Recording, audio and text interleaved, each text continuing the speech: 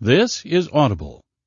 Audible Inc. presents Throne of Glass, written by Sarah J. Maas, narrated by Elizabeth Evans. Chapter 1. After a year of slavery in the salt mines of Endovier, Selena Sardathian was accustomed to being escorted everywhere in shackles and at sword point. Most of the thousands of slaves in Endovier received similar treatment, though an extra half-dozen guards always walked Selena to and from the mines. That was expected by Otterland's most notorious assassin. What she did not usually expect, however, was a hooded man in black at her side, as there was now. He gripped her arm as he led her through the shining building in which most of Endovier's officials and overseers were housed. They strode down corridors, up flights of stairs, and around until she hadn't the slightest chance of finding her way out again. At least, that was her escort's intention, because she hadn't failed to notice when they went up and down the same staircase within a matter of minutes. Nor had she missed when they zigzagged between levels, even though the building was a standard grid of hallways and stairwells. As if she'd lose her bearings that easily. She might have been insulted if he wasn't trying so hard. They entered a particularly long hallway, silent save for their footsteps. Though the man grasping her arm was tall and fit, she could see nothing of the features concealed beneath his hood. Another tactic meant to confuse and intimidate her. The black clothes were probably a part of it too. His head shifted in her direction, and Selena flashed him a grin. He looked forward again, his iron grip tightening. It was flattering, she supposed, even if she didn't know what was happening, or why he'd been waiting for her outside the mine shaft. After a day of cleaving rock salt from the innards of the mountain, finding him standing there with 6 guards hadn't improved her mood. But her ears had pricked when he'd introduced himself to her overseer as Keal Westfall, captain of the Royal Guard, and suddenly the sky loomed, the mountains pushed from behind, and even the earth swelled toward her knees. She hadn't tasted fear in a while, hadn't let herself taste fear. When she awoke every morning, she repeated the same words, "I will not be afraid." For a year, those words had meant the difference between breaking and bending. They had kept her from shattering in the darkness of the mines. Not that she let the captain know any of that. Selena examined the gloved hand holding her arm. The dark leather almost matched the dirt on her skin. She adjusted her torn and filthy tunic with her free hand and held in her sigh. Entering the mines before sunrise and departing after dusk, she rarely glimpsed the sun. She was frightfully pale beneath the dirt. It was true that she had been attractive once, beautiful even, but, well, it didn't matter now, did it? They turned down another hallway, and she studied the stranger's finely crafted sword. Its shimmering pommel was shaped like an eagle mid-flight. Noticing her stare, his gloved hand descended to rest upon its golden head. Another smile tugged at the corners of her lips. "You're a long way from Rifthold, Captain," she said, clearing her throat. "Did you come with the army I heard thumping around earlier?" She peered into the darkness beneath his hood, but saw nothing. Still, she felt his eyes upon her face, judging, weighing, testing. She stared right back. The captain of the Royal Guard would be an interesting opponent, maybe even worthy of some effort on her part. Finally, the man raised his sword hand, and the folds of his cloak fell to conceal the blade. As his cloak shifted, she spied the gold wyvern embroidered on his tunic. The royal seal. "What do you care for the armies of Otterland?" he replied. How lovely it was to hear a voice like her own, cool and articulate, even if he was a nasty brute.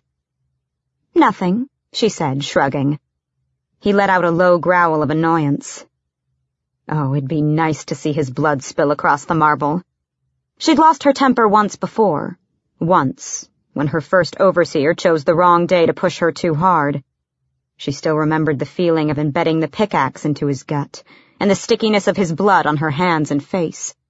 She could disarm 2 of these guards in a heartbeat. Would the captain fare better than her late overseer? Contemplating the potential outcomes, she grinned at him again. "Don't you look at me like that," he warned, and his hand drifted back toward his sword. Selena hid her smirk this time. They passed a series of wooden doors that she'd seen a few minutes ago. If she wanted to escape, she simply had to turn left at the next hallway and take the stairs down 3 flights. The only thing all the intended disorientation had accomplished was to familiarize her with the building. Idiots. "Where are we going again?" she said sweetly, brushing a strand of her matted hair from her face. When he didn't reply, she clenched her jaw. The halls echoed too loudly for her to attack him without alerting the whole building. She hadn't seen where he'd put the key to her irons, and the 6 guards who trailed them would be nuisances, not to mention the shackles. They entered a hallway hung with iron chandeliers. Outside the windows lining the wall, night had fallen. Lanterns kindled so bright they offered few shadows to hide in. From the courtyard, she could hear the other slaves shuffling toward the wooden building where they slept. The moans of agony amongst the clank of chains made a chorus as familiar as the dreary work songs they sang all day. The occasional solo of the whip added to the symphony of brutality Audurlin had created for its greatest criminals, poorest citizens, and latest conquests. While some of the prisoners were people accused of attempting to practice magic, not that they could, given that magic had vanished from the kingdom, these days, more and more rebels arrived at Endovier.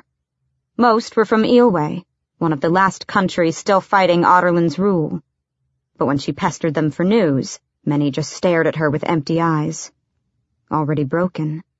She shuddered to consider what they'd endured at the hands of Audurlin's forces. Some days she wondered if they would have been better off dying on the butchering blocks instead, and if she might have been better off dying that night she'd been betrayed and captured, too. But she had other things to think about as they continued their walk. Was she finally to be hanged? Sickness coiled in her stomach.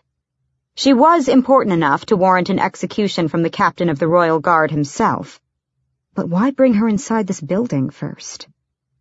At last, they stopped before a set of red and gold glass doors, so thick that she couldn't see through them. Captain Westfall jerked his chin at the 2 guards standing on either side of the doors, and they stomped their spears in greeting. The captain's grip tightened until it hurt. He yanked Selena closer, but her feet seemed made of lead, and she pulled against him. "You'd rather stay in the mines?" he asked, sounding faintly amused. "Perhaps if I were told what this was all about, I wouldn't feel so inclined to resist." "You'll find out soon enough." Her palms became sweaty. Yes, she was going to die. It had come at last. The doors groaned open to reveal a throne room. A glass chandelier shaped like a grapevine occupied most of the ceiling, spitting seeds of diamond fire onto the windows along the far side of the room. Compared to the bleakness outside those windows, the opulence felt like a slap to the face, a reminder of how much they profited from her labor. "In here," the captain of the guard growled, and shoved her with his free hand, finally releasing her. Selena stumbled, her calloused feet slipping on the smooth floor as she straightened herself. She looked back to see another 6 guards appear. 14 guards, plus the captain. The gold royal emblem embroidered on the breast of black uniforms. These were members of the royal family's personal guard. Ruthless, lightning-swift soldiers trained from birth to protect and kill. She swallowed tightly. Light-headed and immensely heavy all at once, Selena faced the room. On an ornate redwood throne sat a handsome young man. Her heart stopped as everyone bowed. She was standing in front of the Crown Prince of Audurlin. Chapter 2. "Your Highness," said the captain of the guard. He straightened from a low bow and removed his hood, revealing close-cropped chestnut hair. The hood had definitely been meant to intimidate her into submission during their walk, as if that sort of trick could work on her. Despite her irritation, she blinked at the sight of his face.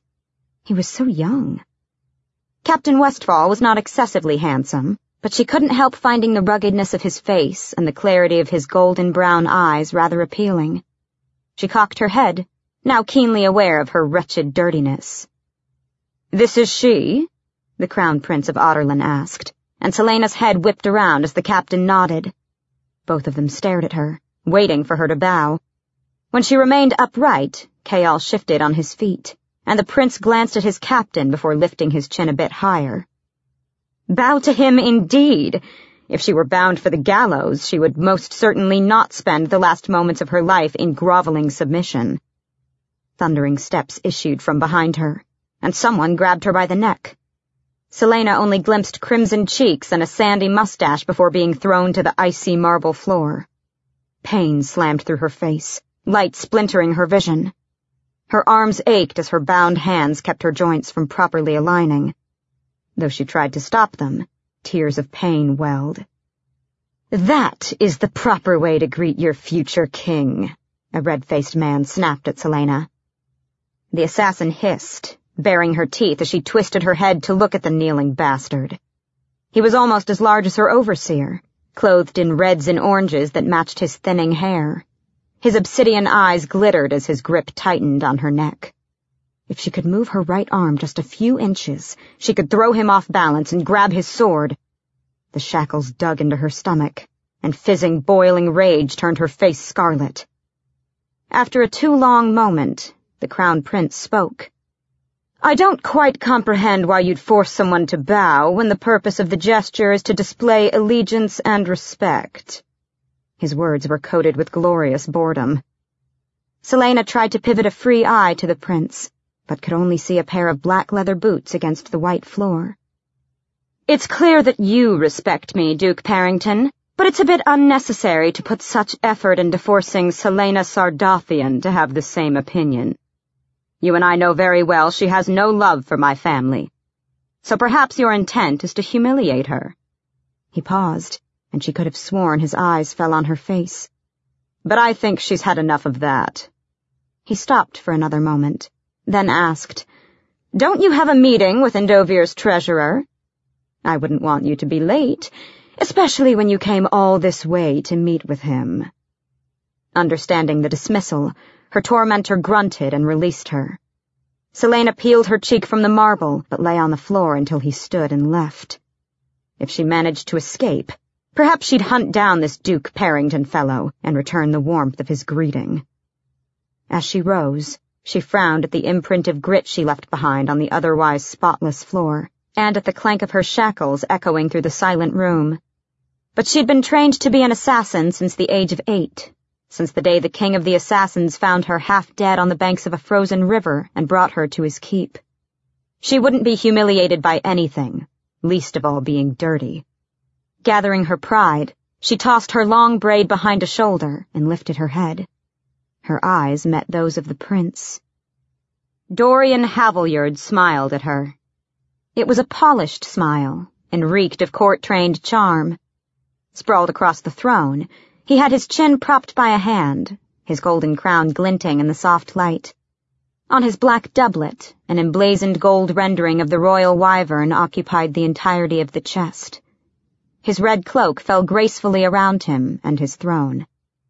Yet there was something in his eyes, strikingly blue, the color of the waters of the southern countries, and the way they contrasted with his raven-black hair that made her pause.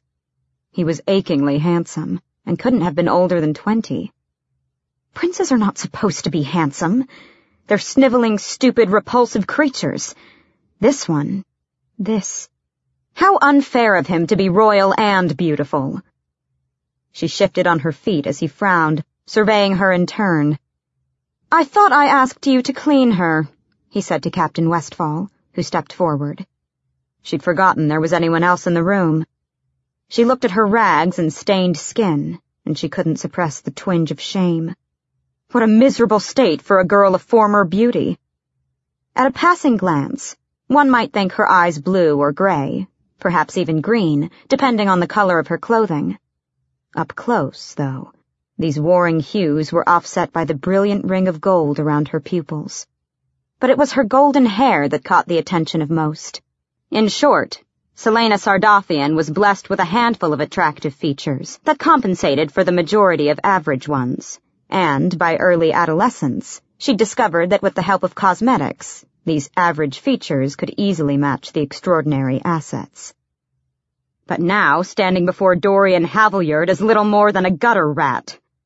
Her face warmed as Captain Westfall spoke. "I didn't want to keep you waiting." The Crown Prince shook his head when Kayal reached for her. "Don't bother with the bath just yet. I can see her potential." The prince straightened, keeping his attention on Selena. "I don't believe that we've ever had the pleasure of an introduction. But as you probably know, I'm Dorian Havilyard, Crown Prince of Audorlan, perhaps now Crown Prince of most of Aurelia." She ignored the surge and crash of bitter emotions that awoke with the name. "And you're Selena Sardathian, Audorlan's greatest assassin. Perhaps the greatest assassin in all of Aurelia." He studied her tensed body before he raised his dark, well-groomed brows.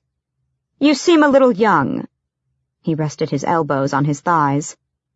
"I've heard some rather fascinating stories about you. How do you find Endovier after living in such excess in Rifthold?" Arrogant ass. "I couldn't be happier," she crooned as her jagged nails cut into her palms. "After a year, you seem to be more or less alive. I wonder how that's possible when the average life expectancy in these mines is a month." "Quite a mystery, I'm sure." She batted her eyelashes and readjusted her shackles as if they were lace gloves. The Crown Prince turned to his captain. "She has somewhat of a tongue, doesn't she? And she doesn't sound like a member of the rabble." "I should hope not," Selena interjected.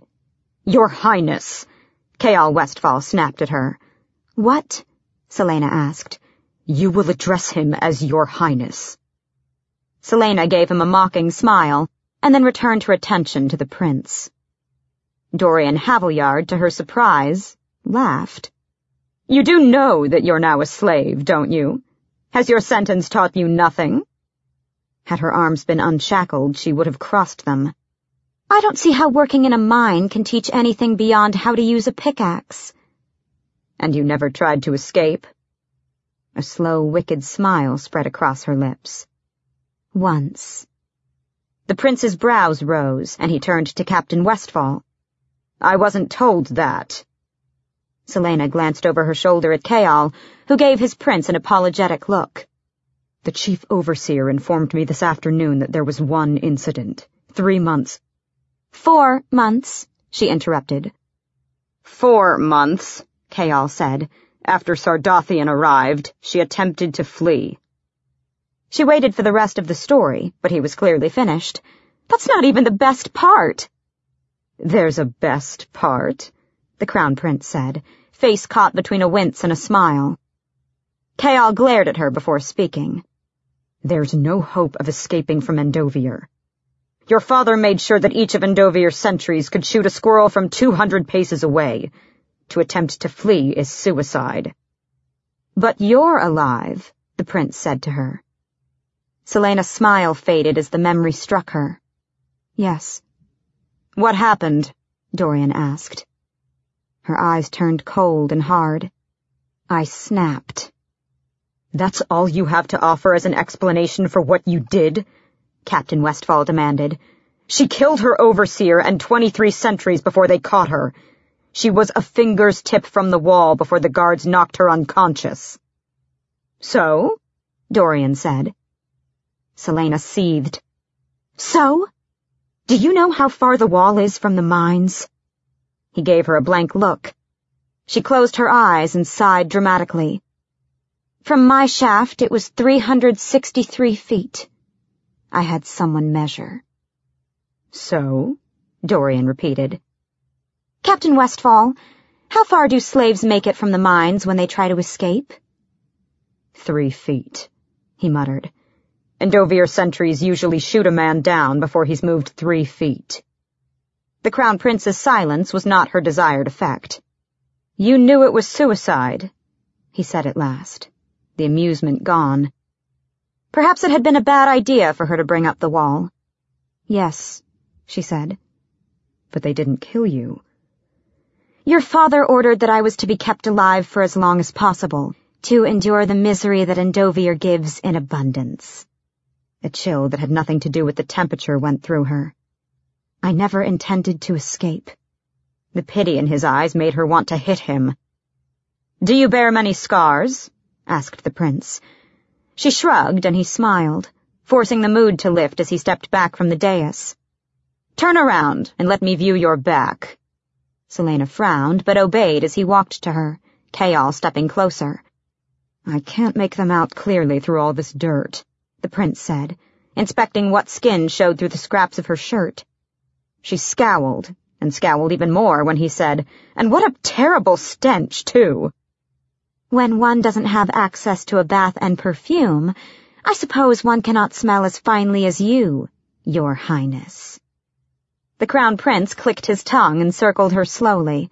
Kayal and all the guards watched them with hands on their swords, as they should.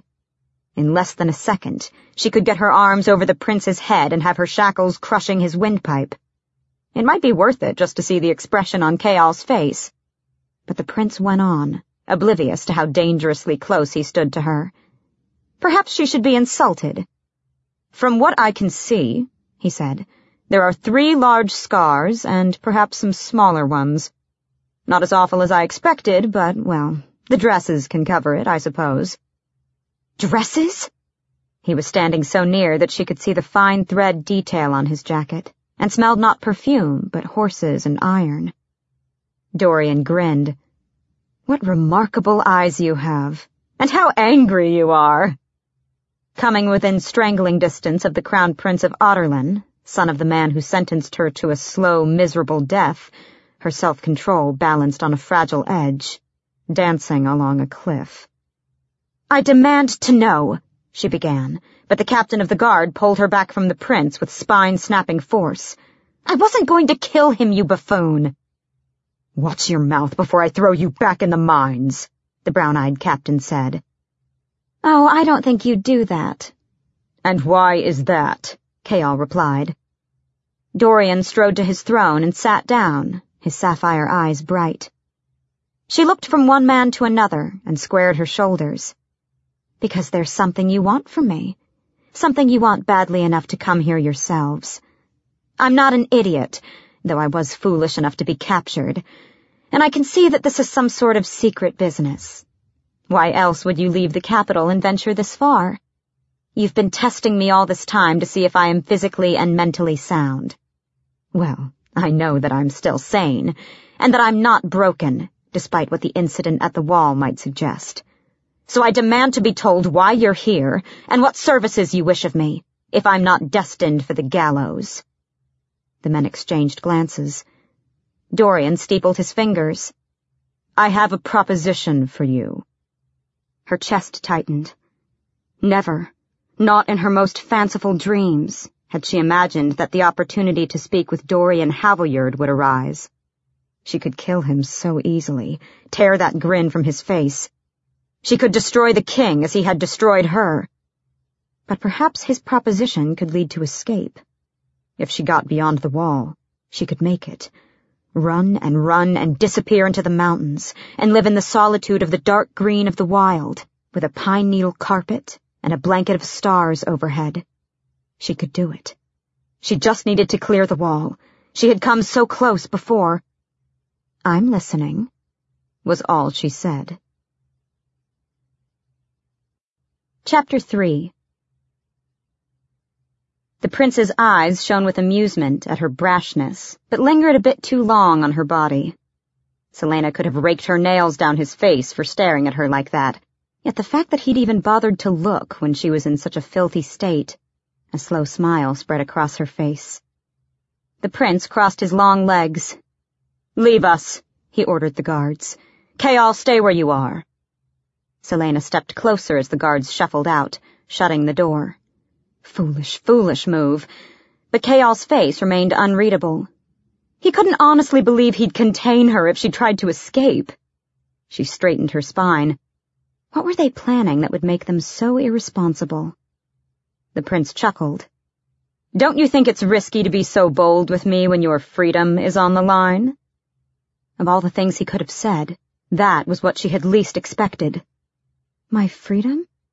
At the sound of the word, she saw a land of pine and snow, of sun-bleached cliffs and white-capped seas, a land where light was swallowed in the velvety green of bumps and hollows, a land that she had forgotten. "Yes, your freedom. So I highly suggest, Miss Sardathian, that you get your arrogance in check before you end up back in the mines." The prince uncrossed his legs. "Though perhaps your attitude will be useful.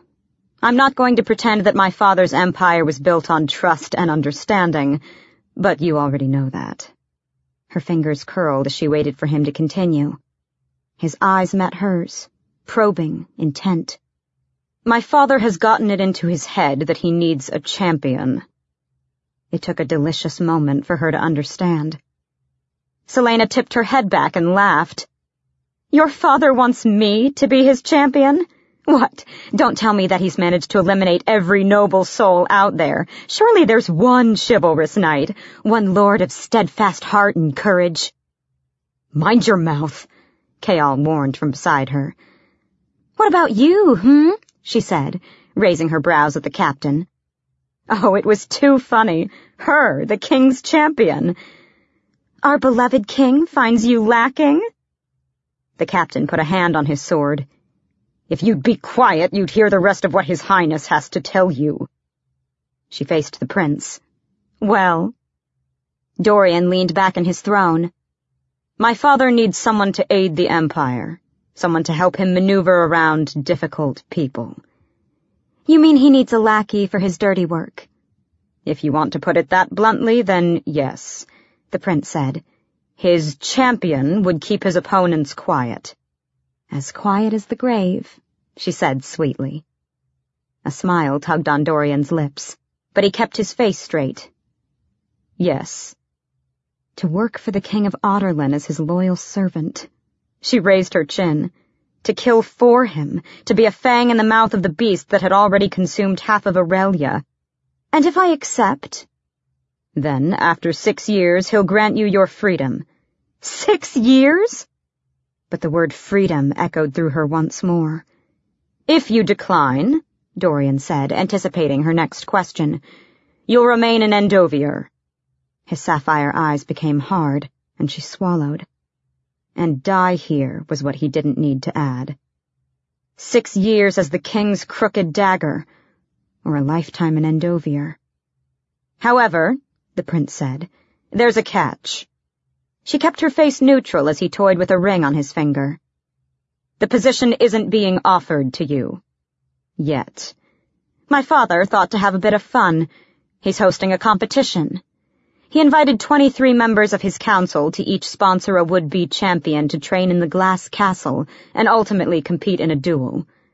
Were you to win," he said with a half-smile, "you'd officially be Otterlin's assassin." She didn't return his smile. "Who exactly are my competitors?" Seeing her expression, the prince's grin faded. "Thieves and assassins and warriors from across Aurelia." She opened her mouth, but he cut her off. "If you win, and prove yourself both skilled and trustworthy, my father has sworn to grant you your freedom.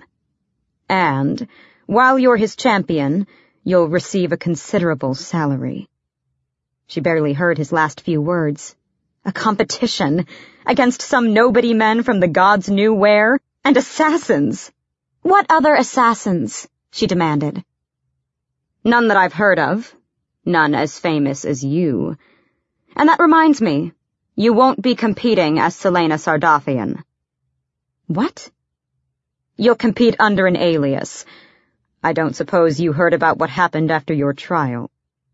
"News is rather hard to come by when you're slaving in a mine." Dorian chuckled, shaking his head. "No one knows that Selena Sardathian is just a young woman. They all thought you were far older." "What?" she asked again, her face flushing. "How was that possible?" She should be proud that she'd kept it hidden from most of the world, but... "You kept your identity a secret all the years you were running around killing everyone. After your trial, my father thought it would be wise not to inform Aurelia who you are. He wants to keep it that way. What would our enemies say if they knew we'd all been petrified of a girl?" "So I'm slaving in this miserable place for a name and title that don't even belong to me? Who does everyone think Otterlin's assassin really is?" "I don't know, nor do I entirely care, but I do know that you were the best, and that people still whisper when they mention your name." He fixed her with a stare. "If you're willing to fight for me, to be my champion during the months the competition will go on, I'll see to it that my father frees you after 5 years." Though he tried to conceal it, she could see the tension in his body. He wanted her to say yes, needed her to say yes so badly he was willing to bargain with her. Her eyes began glittering. "What do you mean, we're the best?" "You've been in Endovier for a year. Who knows what you're still capable of?" "I'm capable of quite a lot, thank you," she said, picking at her jagged nails. She tried not to cringe at all the dirt beneath them. When was the last time her hands had been clean? "That remains to be seen," Dorian said. "You'll be told the details of the competition when we arrive in Rifthold." "Despite the amount of fun you nobles will have betting on us, this competition seems unnecessary. Why not just hire me already?" "As I just said, you must prove yourself worthy." She put a hand on her hip, and her chains rattled loudly through the room. "Well, I think being Otterland's assassin exceeds any sort of proof you might need." "Yes," Kayal said, his bronze eyes flashing. "It proves that you're a criminal, and that we shouldn't immediately trust you with the king's private business." "I give my solemn oath—" "I doubt that the king would take the word of Otterland's assassin as bond." "Yes, but I don't see why I have to go through the training and the competition. I mean, I'm bound to be a bit out of shape, but what else do you expect when I have to make do with rocks and pickaxes in this place?" She gave Kayal a spiteful glance. Dorian frowned. "So you won't take the offer?" "Of course I'm going to take the offer," she snapped. Her wrists chafed against her shackles badly enough that her eyes watered. "I'll be your absurd champion if you agree to free me in 3 years, not 5. 4. "Fine," she said. "It's a bargain. I might be trading one form of slavery for another, but I'm not a fool." She could win back her freedom. Freedom. She felt the cold air of the wide-open world, the breeze that swept from the mountains and carried her away. She could live far from Rifthold, the capital that had once been her realm. "Hopefully you're right," Dorian replied. "And hopefully you'll live up to your reputation. I anticipate winning, and I won't be pleased if you make me look foolish." "And what if I lose?" The gleam vanished from his eyes as he said, "You'll be sent back here to serve out the remainder of your sentence." Selena's lovely visions exploded like dust from a slammed book. "Then I might as well leap from the window. A year in this place has worn me through. Imagine what will happen if I return. I'd be dead by my 2nd year." She tossed her head. "Your offer seems fair enough." "Fair enough indeed," Dorian said, and waved a hand at Kayal. "Take her to her rooms and clean her up." He fixed her with a stare. "We depart for Rifthold in the morning. Don't disappoint me, Sardathian." It was nonsense, of course. How difficult could it be to outshine, outsmart, and then obliterate her competitors? She didn't smile, for she knew that if she did, it would open her to a realm of hope that had long been closed. But still, she felt like seizing the prince and dancing. She tried to think of music, tried to think of a celebratory tune, but could only recall a solitary line from the mournful bellowing of the Eelway work songs, deep and slow like honey poured from a jar, and go home at last.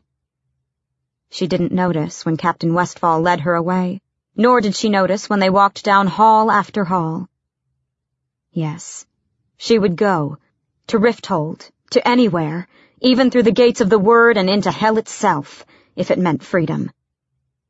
After all, you aren't Otterland's assassin for nothing. Chapter 4. When Selena finally collapsed onto a bed after her meeting in the throne room, she couldn't fall asleep, despite the exhaustion in every inch of her body. After being roughly bathed by brutish servants, the wounds on her back throbbed, and her face felt like it had been scrubbed to the bone. Shifting to lie on her side to ease the pain in her dressed and bound back, she ran her hand down the mattress and blinked at the freeness of the movement. Before she'd gotten into the bath, Kayal had removed her shackles. She'd felt everything, the reverberations of the key turning in the lock of her irons, then again as they loosened and fell to the floor. She could still feel the ghost chains hovering just above her skin. Looking up at the ceiling, she rotated her raw, burning joints and gave a sigh of contentment. But it was too strange to lie on a mattress, to have silk caress her skin and a pillow cradle her cheek. She had forgotten what food other than soggy oats and hard bread tasted like, what a clean body and clothes could do to a person. Now it was utterly foreign. Though her dinner hadn't been that wonderful, not only was the roast chicken unimpressive, but after a few forkfuls, she dashed into the bathroom to deposit the contents of her stomach. She wanted to eat, to put a hand to a swollen belly, to wish that she'd never eaten a morsel and swear that she'd never eat again. She'd eat well in Rifthold, wouldn't she? And more importantly, her stomach would adjust. She'd wasted away to nothing. Beneath her nightgown, her ribs reached out from inside of her, showing bones where flesh and meat should have been. And her breasts! Once well-formed, they were now no larger than they'd been in the midst of puberty. A lump clogged her throat, which she promptly swallowed down. The softness of the mattress smothered her, and she shifted again, lying on her back, despite the pain it gave her. Her face hadn't been much better when she glimpsed it in the washroom mirror. It was haggard, her cheekbones were sharp, her jaw pronounced, and her eyes slightly, but ever so disturbingly, sunken in. She took steadying breaths, savoring the hope. She'd eat, a lot, and exercise. She could be healthy again. Imagining outrageous feasts and regaining her former glory, she finally fell asleep. When Kayal came to fetch her the next morning, he found her sleeping on the floor, wrapped in a blanket. "Sardothian," he said. She made a mumbling noise, burying her face farther into the pillow. "Why are you sleeping on the ground?" She opened an eye. Of course, he didn't mention how different she looked now that she was clean. She didn't bother concealing herself with the blanket as she stood. The yards of fabric they called a nightgown covered her enough. "The bed was uncomfortable," she said simply, but quickly forgot the captain as she beheld the sunlight. Pure, fresh, warm sunlight. Sunlight that she could bask in day after day if she got her freedom. Sunlight to drown out the endless dark of the mines. It leaked in through the heavy drapes, smearing itself across the room in thick lines. Gingerly, Selena stretched out a hand. Her hand was pale, almost skeletal, but there was something about it, something beyond the bruises and cuts and scars, that seemed beautiful and new in the morning light. She ran to the window and nearly ripped the curtains from their hangings as she opened them to the gray mountains and bleakness of Endovier. The guards positioned beneath the window didn't glance upward, and she gaped at the bluish-gray sky, at the clouds slipping on their shoes and shuffling toward the horizon. "I will not be afraid." For the first time in a while, the words felt true. Her lips peeled into a smile. The captain raised an eyebrow, but said nothing. She was cheerful, jubilant, really, and her mood improved when the servants coiled her braided hair onto the back of her head and dressed her in a surprisingly fine riding habit that concealed her miserably thin form. She loved clothes, loved the feeling of silk, of velvet, of satin, of suede and chiffon, and was fascinated by the grace of seams, the intricate perfection of an embossed surface. And when she won this ridiculous competition, when she was free, she could buy all the clothes she wanted. She laughed when Kayal, irked at how Selena stood in front of the mirror for 5 minutes, admiring herself, half dragged her out of the room. The budding sky made her want to dance and skip down the halls before they entered the main yard. However, she faltered as she beheld the mounds of bone-colored rock at the far end of the compound and the small figures going in and out of the many mouth-like holes cut into the mountains. Work had already begun for the day, work that would continue without her when she left them all to this miserable fate. Her stomach clenching, Selena averted her eyes from the prisoners, keeping up with the captain as they headed to a caravan of horses near the towering wall. Yapping filled the air, and 3 black dogs sprinted from the center of the caravan to greet them. They were each sleek as arrows, undoubtedly from the Crown Prince's kennels. She knelt on one knee, her bound wounds protesting as she cupped their heads and stroked their smooth hair. They licked her fingers and face, their tails slashing the ground like whips. A pair of ebony boots stopped before her, and the dogs immediately calmed and sat. Selena lifted her gaze to find the sapphire eyes of the Crown Prince of Otterland studying her face. He smiled slightly. "How unusual for them to notice you," he said, scratching one of the dogs behind the ears. "Did you give them food?" She shook her head as the captain stepped behind her, so close that his knees grazed the folds of her forest green velvet cape. It would take all of 2 movements to disarm him. "Are you fond of dogs?" asked the prince. She nodded. Why was it already so hot? "Am I going to be blessed with the pleasure of hearing your voice, or have you resolved to be silent for the duration of our journey?" "I'm afraid your questions didn't merit a verbal response." Dorian bowed low. "Then I apologize, my lady. How terrible it must be to condescend to answer. Next time I'll try to think of something more stimulating to say." With that, he turned on his heel and strode away, his dogs trailing after him. She scowled as she stood. Her frown deepened when she discovered the captain of the guards smirking as they walked into the fray of the readying company. However, the unbearable urge to splatter someone across a wall lessened when they brought her a piebald mare to ride. She mounted. The sky came closer, and it stretched forever above her, away and away to distant lands she'd never heard of. Selena gripped the saddle horn. She was truly leaving Endovir. All those hopeless months, those freezing nights, gone now. She breathed in deeply. She knew, she just knew, that if she tried hard enough, she could fly from her saddle. That is, until she felt iron clamp around her arms. It was Kaol, fastening her bandaged wrists into shackles. A long chain led to his horse, where it disappeared beneath the saddlebags. He mounted his black stallion, and she considered leaping from her horse and using the chain to hang him from the nearest tree. It was a rather large company, 20 altogether. Behind 2 imperial flag-bearing guards rode the prince and Duke Parrington. Then came a band of 6 royal guards, dull and bland as porridge, but still trained to protect him from her. She clanked her chains against her saddle and flicked her eyes to Kaol. He didn't react. The sun rose higher. After one last inspection of their supplies, they left. With most of the slaves working the mines, only a few toiling inside the ramshackle refining sheds, the giant yard was almost deserted. The wall suddenly loomed, and her blood throbbed in her veins. The last time she'd been this close to the wall. The crack of the whip sounded, followed by a scream. Selena looked over her shoulder, past the guards and the supplies wagon, to the near-empty yard. None of these slaves would ever leave here, even when they died. Each week they dug new mass graves behind the refining sheds, and each week those graves filled up. She became all too aware of the 3 long scars down her back.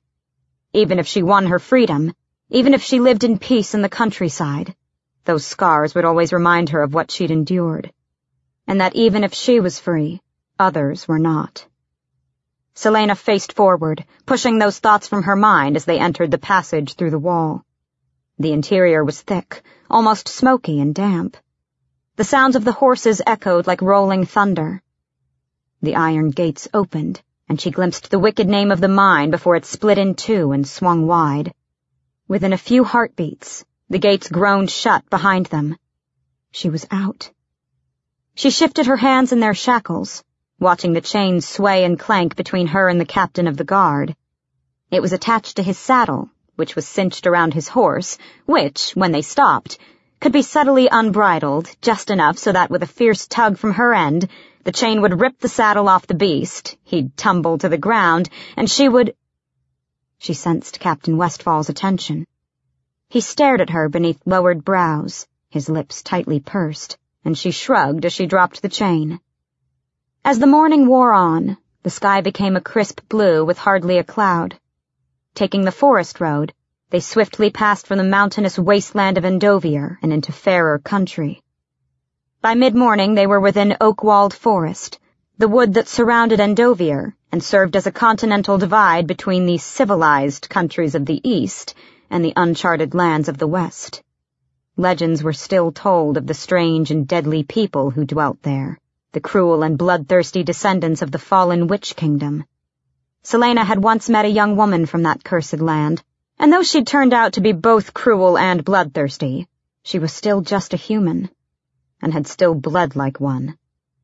After hours of silence, Selena turned to Keal. Rumor has it that once the king is finished with his war against Wendlin, he'll begin colonizing the west. She said it casually, but hoped he'd confirm or deny. The more she knew of the king's current position and maneuverings, the better. The captain surveyed her up and down, frowned, and then looked away. "I agree," she said, sighing loudly. "The fate of those empty, wide plains and those miserable mountain regions seems dull to me as well." His jaw tightened as he clamped his teeth. "Do you intend to ignore me forever?" Captain Westfall's brows rose. "I didn't know I was ignoring you." She pursed her lips, checking her irritation. She wouldn't give him the satisfaction. "How old are you?" 22. "So young!" She batted her eyelashes, watching him for some kind of response. "It only took a few years to climb the ranks." He nodded. "And how old are you?" 18. But he said nothing.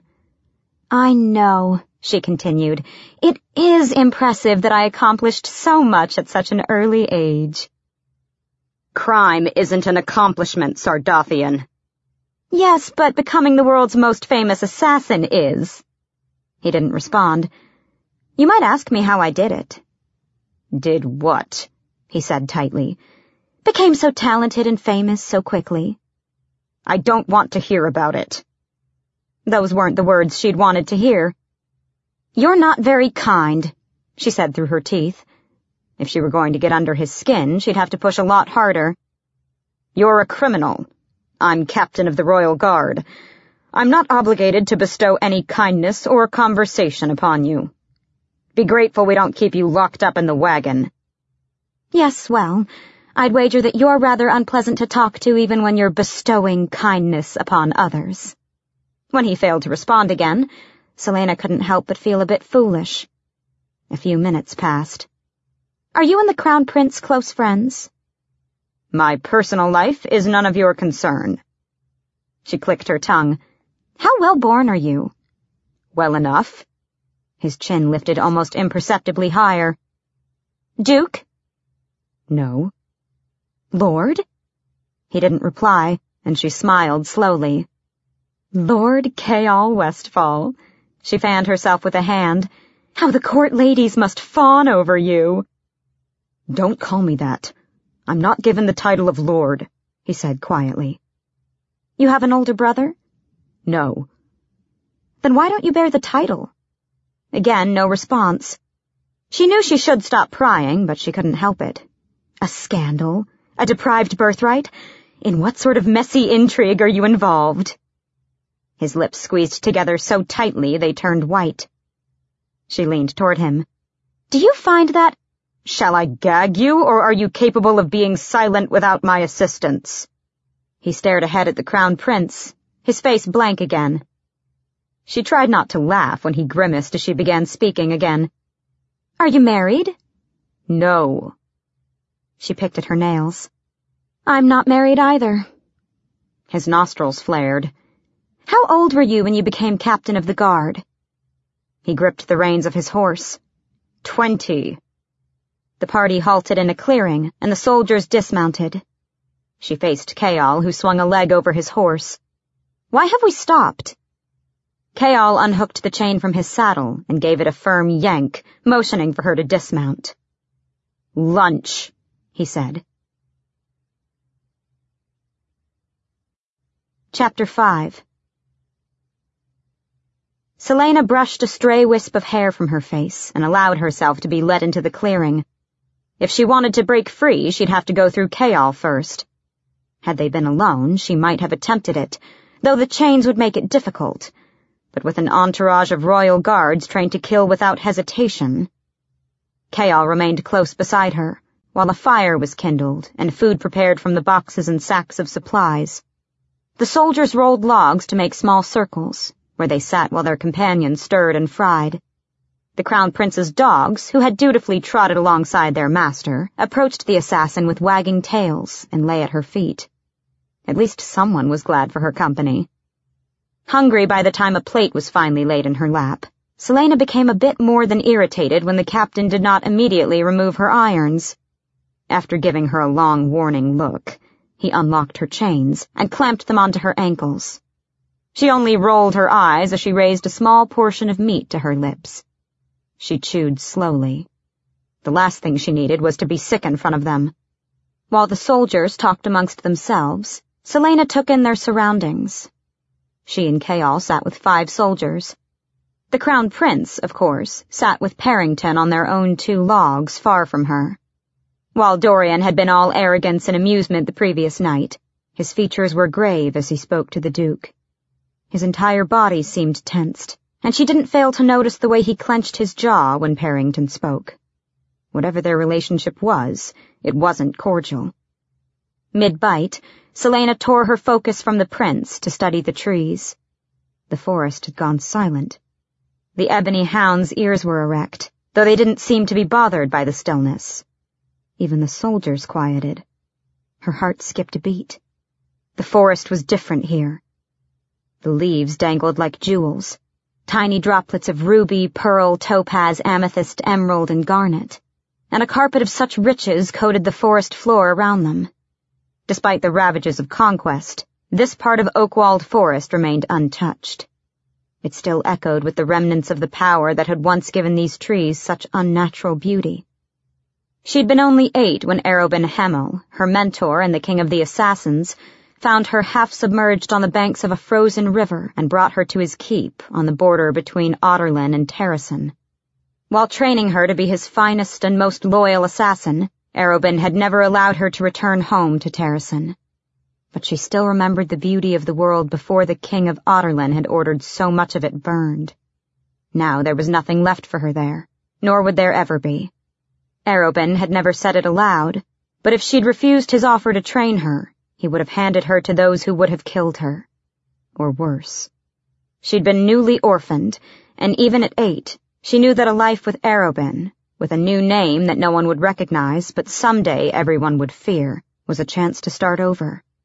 To escape the fate that led her to leap into the icy river that night 10 years ago. "Damned forest," said an olive-skinned soldier in their circle. A soldier beside him chuckled. "The sooner it's burned, the better, I say." The other soldiers nodded, and Selena stiffened. "It's full of hate," said another. "Did you expect anything else?" she interrupted. Kayal's hand darted to his sword as the soldiers turned to her, some of them sneering. "This isn't just any forest." She beckoned with her fork to the woods. "It's Brannan's forest." "My father used to tell me stories about it being full of fairies," a soldier said. "They're all gone now." One took a bite from an apple and said, "Along with those damned wretched fae." Another said, "We got rid of them, didn't we?" "I'd watch your tongues," Selena snapped. "King Brannan was fae, and Oakwald is still his. I wouldn't be surprised if some of the trees remembered him." The soldiers laughed. "They'd have to be 2,000 years old, them trees," said one. "Fae are immortal," she said. "Trees ain't." Bristling, Selena shook her head and took another small forkful of food. "What do you know about this forest?" Kayal quietly asked her. Was he mocking her? The soldier sat forward, poised to laugh, but the captain's golden-brown eyes held mere curiosity. She swallowed her meat. "Before Otterlin began its conquest, this forest was cloaked in magic," she said softly, but not meekly. He waited for her to continue, but she had said enough. "And?" He prodded. "And that's all I know," she said, meeting his gaze. Disappointed at the lack of anything to mock, the soldiers returned to their meals. She had lied, and Kayal knew it. She knew plenty about this forest, knew that the denizens of this place had once been fairies. Gnomes, sprites, nymphs, goblins, more names than anyone could count or remember. All ruled by their larger human-like cousins, the immortal Fae, the original inhabitants and settlers of the continent, and the oldest beings in Aurelia. With the growing corruption of Audiobook and the king's campaign to hunt them down and execute them, the fairies and fae fled, seeking shelter in the wild, untouched places of the world. The king of Audiobook had outlawed it all, magic, fae, fairies, and removed any trace so thoroughly that even those who had magic in their blood almost believed it had never really existed, Selena herself being one of them. The king had claimed that magic was an affront to the goddess and her gods, that to wield it was to impertinently imitate their power. But even though the king had banned magic, most knew the truth. Within a month of his proclamation, magic had completely and utterly disappeared of its own accord. Perhaps it had realized what horrors were coming. She could still smell the fires that had raged throughout her 8th and 9th years, the smoke of burning books chock full of ancient, irreplaceable knowledge, the screams of gifted seers and healers as they'd been consumed by the flames, the storefronts and sacred places shattered and desecrated and erased from history. Many of the magic users who hadn't been burned wound up prisoners in Endovier, and most didn't survive long there. It had been a while since she'd contemplated the gifts she'd lost, though the memory of her abilities haunted her dreams. Despite the carnage, perhaps it was good that magic had vanished. It was far too dangerous for any sane person to wield. Her gifts might have destroyed her by this point. The smoking fire burned her eyes as she took another bite. She'd never forget the stories about Oakwalled Forest, legends of dark, terrible glens and deep, still pools, and caves full of light and heavenly singing. But they were now only stories and nothing more. To speak of them was to invite trouble. She looked at the sunlight filtering through the canopy, how the trees swayed in the wind with their long, bony arms around each other. She suppressed a shiver. Lunch, thankfully, was over quickly. Her chains were transferred to her wrists again, and the horses were refreshed and reloaded. Selena's legs had become so stiff that Kayal was forced to help her onto her horse. It was painful to ride, and her nose also suffered a blow as the continual stench of horse sweat and excrement floated to the back of the entourage. They traveled for the remainder of the day, and the assassin sat in silence as she watched the forest pass, the tightness in her chest not easing until they'd left that shimmering glen far behind. Her body ached by the time they stopped for the night. She didn't bother to speak at dinner, nor to care when her small tent was erected, guards posted outside, and she was allowed to sleep, still shackled to one of them.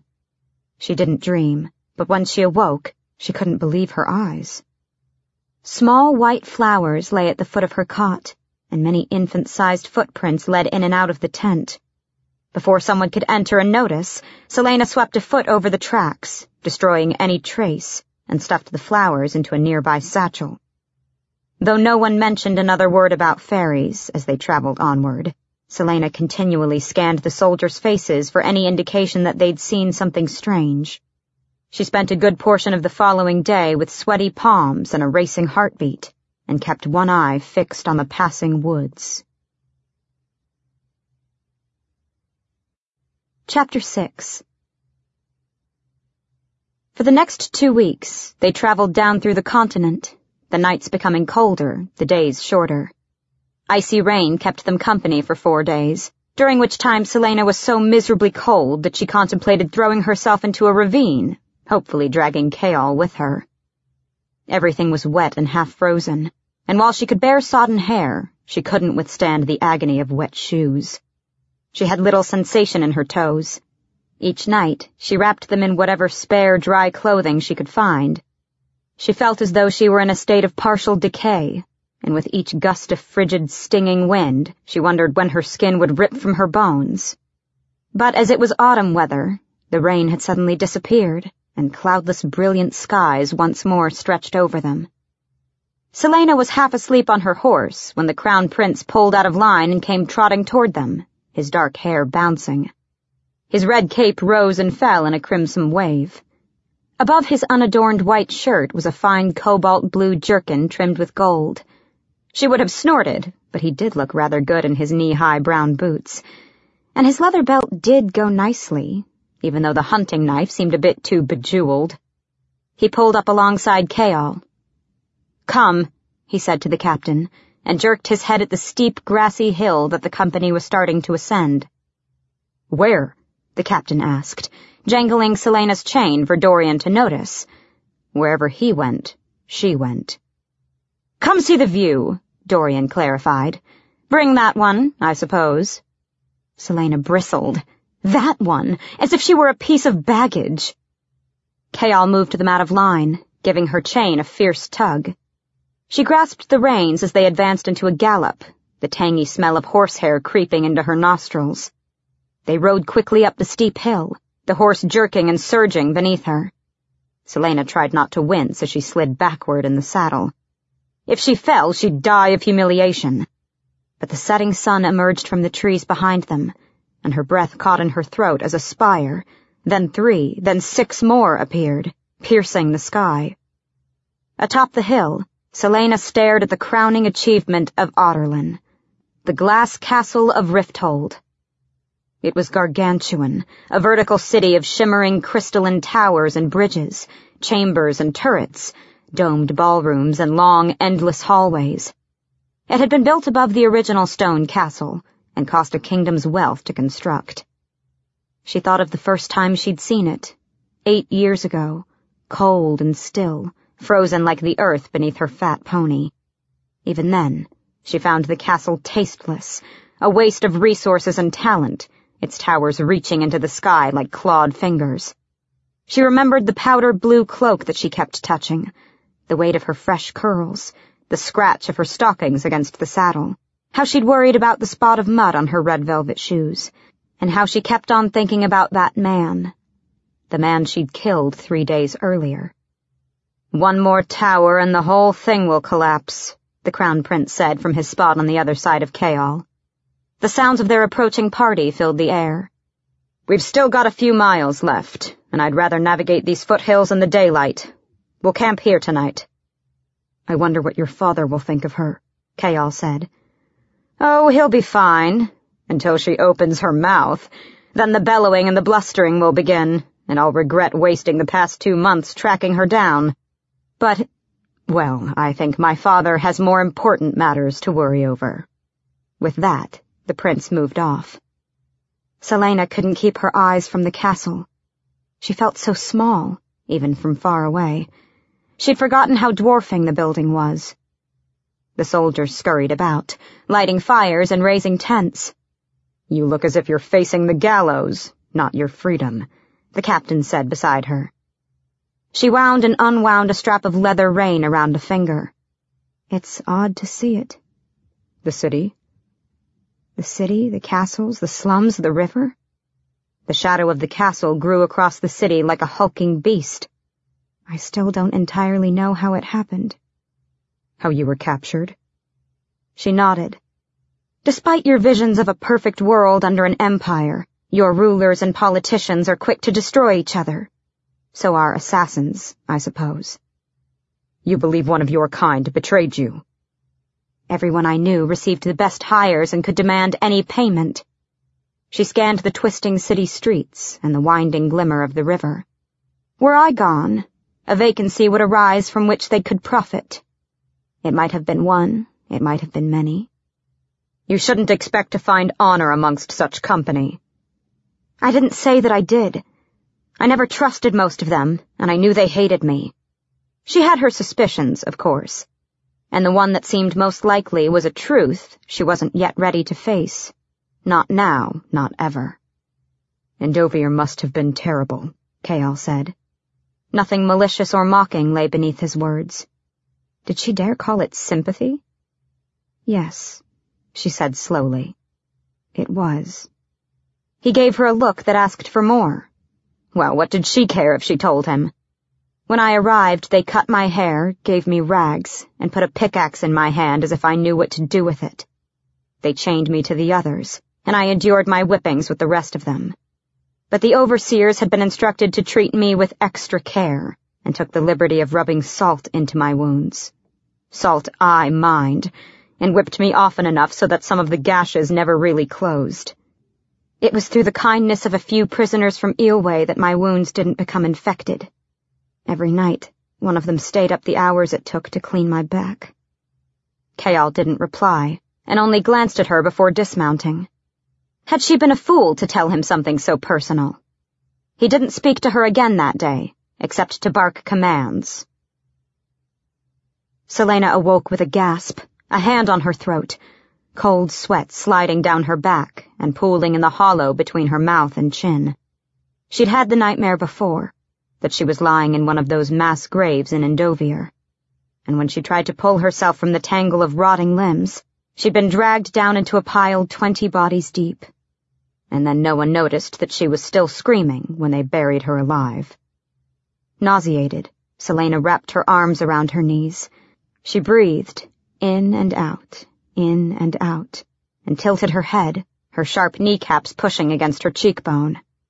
Due to the unseasonably warm weather, they'd foregone sleeping in tents, which gave her an unparalleled view of the capital. The illuminated castle rose from the sleeping city like a mound of ice and steam. There was something greenish about it, and it seemed to pulse. By this time tomorrow, she'd be confined within those walls. But tonight it was so quiet, like the calm before a storm. She imagined that the whole world was asleep, enchanted by the sea-green light of the castle. Time came and went, mountains rising and falling, vines creeping over the slumbering city, concealing it with layers of thorns and leaves. She was the only one awake. She pulled her cloak around her. She would win. She'd win and serve the king, and then vanish into nothing, and think no more of castles or kings or assassins. She didn't wish to reign over this city again. Magic was dead. The Fae were banished or executed, and she would never again have anything to do with the rise and fall of kingdoms. She wasn't fated for anything. Not anymore. A hand upon his sword, Dorian Havilyard watched the assassin from his spot on the other side of the sleeping company. There was something sad about her, sitting so still with her legs against her chest, the moonlight coloring her hair silver. No bold, swaggering expression strutted across her face as the glow of the castle rippled in her eyes. He found her beautiful, if a bit strange and sour. It was something in the way that her eyes sparkled when she looked at something lovely in the landscape. He couldn't understand it. She stared at the castle unflinchingly, her form silhouetted against the blazing brightness that sat on the edge of the Avery River. Clouds gathered above them, and she raised her head. Through a clearing in the swirling mass, a cluster of stars could be seen. He couldn't help thinking that they gazed down at her. No, he had to remember she was an assassin with the blessing of a pretty face and sharp wits. She washed her hands with blood and was just as likely to slit his throat as offer him a kind word. And she was his champion. She was here to fight for him, and for her freedom, and nothing more. He lay down, his hand still upon his sword, and fell asleep. Still, the image haunted his dreams throughout the night, a lovely girl gazing at the stars, and the stars who gazed back. Chapter 7. Trumpeters signaled their arrival as they passed through the looming alabaster walls of Rifthold. Crimson flags depicting gold wyverns flapped in the wind above the capital city. The cobblestone streets were cleared of traffic, and Selena, unchained, dressed, painted, and seated in front of Kayal, frowned as the odor of the city met her nose. Beneath the smell of spices and horses lay a foundation of filth, blood, and spoiled milk. The air held a hint of the salty waters of the Avery, different from the salt of Endovier. This brought with it warships from every ocean in Aurelia, merchant vessels crammed with goods and slaves, and fishing boats with half-rotted, scale-covered flesh that people somehow managed to eat. From bearded peddlers to servant girls carrying armfuls of hat boxes, everyone paused as the flag-bearers trotted proudly ahead, and Dorian Havilyard waved. They followed the crown prince, who, like Kayal, was swathed in a red cape, pinned over the left breast with a brooch fashioned after the royal seal. The prince wore a golden crown upon his neat hair, and she had to concede that he looked rather regal. Young women flocked to them, waving. Dorian winked and grinned. Selena couldn't help but notice the sharp stares from the same women when they beheld her in the prince's retinue. She knew how she appeared, seated atop a horse like some prize lady being brought to the castle. So Selena only smiled at them, tossed her hair, and batted her eyelashes at the prince's back. Her arms stung. "What?" she hissed at the captain of the guard as he pinched her. "You look ridiculous," he said through his teeth, smiling at the crowd. She mirrored his expression. "They're ridiculous." "Be quiet and act normally." His breath was hot on her neck. "I should jump from the horse and run," she said, waving at a young man who gaped at what he thought was a court lady's attention. "I'd vanish in an instant." "Yes," he said, "you'd vanish with 3 arrows buried in your spine." Such pleasant talk. They entered the shopping district, where the crowd swelled between the trees lining the broad avenues of white stone. The glass storefronts were nearly invisible beyond the crowd, but a ravenous sort of hunger arose in her as they passed shop after shop. Each window displayed dresses and tunics, which stood proudly behind lines of sparkling jewelry and broad-rimmed hats, clumped together like bouquets of flowers. Above it all, the glass castle loomed, so high she had to tilt her head back to see the uppermost towers. Why had they chosen such a long and inconvenient route? Did they really wish to parade about? Selena swallowed. There was a break in the buildings, and sails spread like moth wings greeted them as they turned onto the avenue along the Avery. Ships sat docked along the pier, a mess of rope and netting with sailors calling to each other, too busy to notice the royal procession. At the sound of a whip, her head snapped to the side. Slaves staggered down the gangplank of a merchant ship. A mix of conquered nations bound together. Each of them had the hollow, raging face she'd seen so many times before.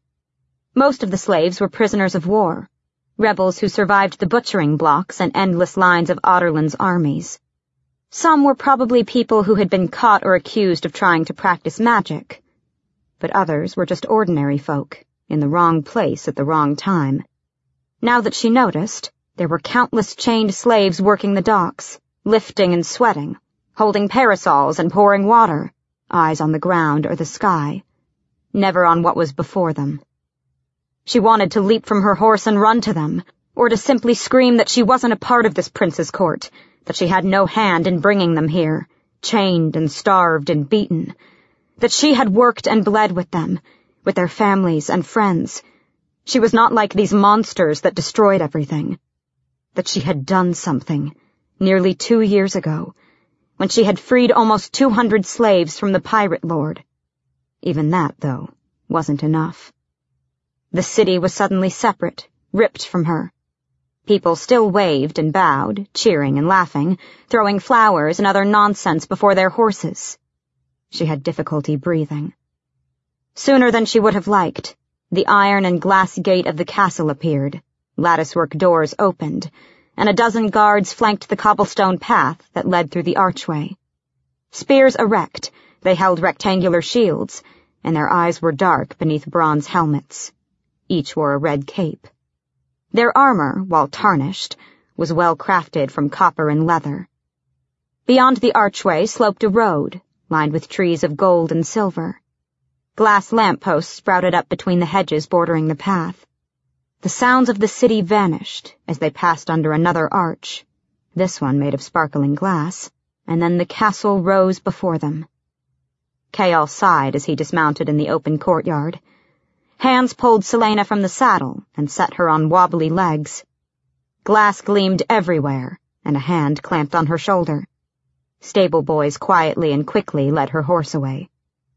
Kael pulled her to his side, keeping a firm grip on her cloak as the crown prince approached. 600 rooms, military and servants' quarters, 3 gardens, a game park, and stables on either side, said Dorian, staring at his home. Who could ever need so much space? She managed a weak smile, a bit baffled by his sudden charm. I don't know how you can sleep at night with only a wall of glass keeping you from death." She glanced up, but quickly lowered her focus to the ground. She wasn't afraid of heights, but the thought of being so high up with nothing but glass to protect her made her stomach clench. "Then you're like me," Dorian chuckled. "Thank the gods I gave you rooms in the stone castle. I'd hate for you to be uncomfortable." Deciding that scowling at him wouldn't be the wisest decision, Selena looked instead toward the massive castle gates. The doors were made of cloudy red glass, gaping at her like the mouth of a giant. But she could see the interior was made of stone, and it seemed to her that the glass castle had been dropped on top of the original building. What a ridiculous idea. A castle made of glass. "Well," said Dorian, "you've fattened up a bit, and your skin has some color now.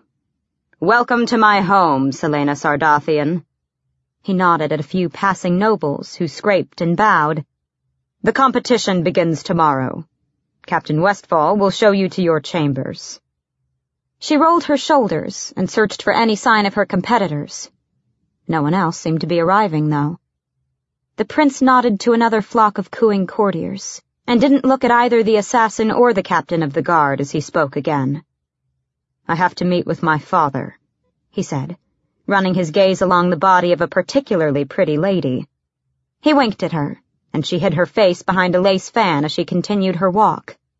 Dorian nodded to Kaol. "I'll see you later tonight." Without saying a word to Selena, he strode up the steps to the palace, his red cape blowing in the wind. The crown prince lived up to his word. Her chambers were in a wing of the stone castle, and much bigger than she anticipated. They consisted of a bedroom with an attached bathing chamber and a dressing room, a small dining room, and a music and gaming room. Each room was furnished in gold and crimson, her bedroom also decorated with a giant tapestry along one wall, with couches and deep-cushioned chairs scattered in a tasteful manner. Her balcony overlooked a fountain in one of the gardens, and whichever it was beautiful. Never mind the guards she spotted posted beneath. Kaol left her, and Selena didn't want to hear the door shut before closing herself in her bedroom. Between her murmurs of appreciation during Kaol's brief tour of her rooms, she'd counted the windows, 12, the exits, 1, and the guards posted outside her door, windows, and balcony, 9. They were each armed with a sword, knife, and crossbow, and though they'd been alert while their captain passed by, she knew a crossbow wasn't exactly a light weight to bear for hours on end. Selena crept to her bedroom window, pressing herself against the marble wall, and glanced down. Sure enough, the guards had already strapped the crossbows across their backs. It would waste precious seconds to grab the weapon and load it. Seconds when she could take their swords, cut their throats, and vanish into the gardens.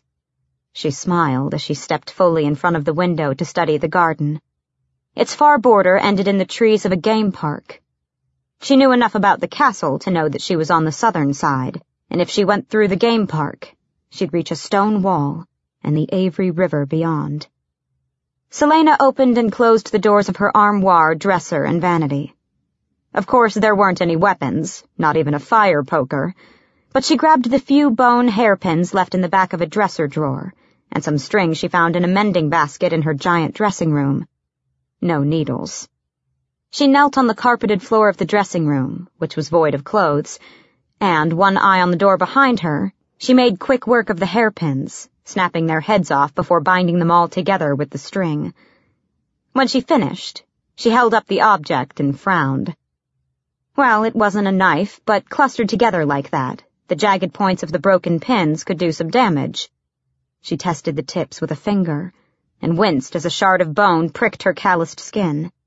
Yes, it would certainly hurt if she jammed it into a guard's neck, and disable him long enough for her to grab his weapons.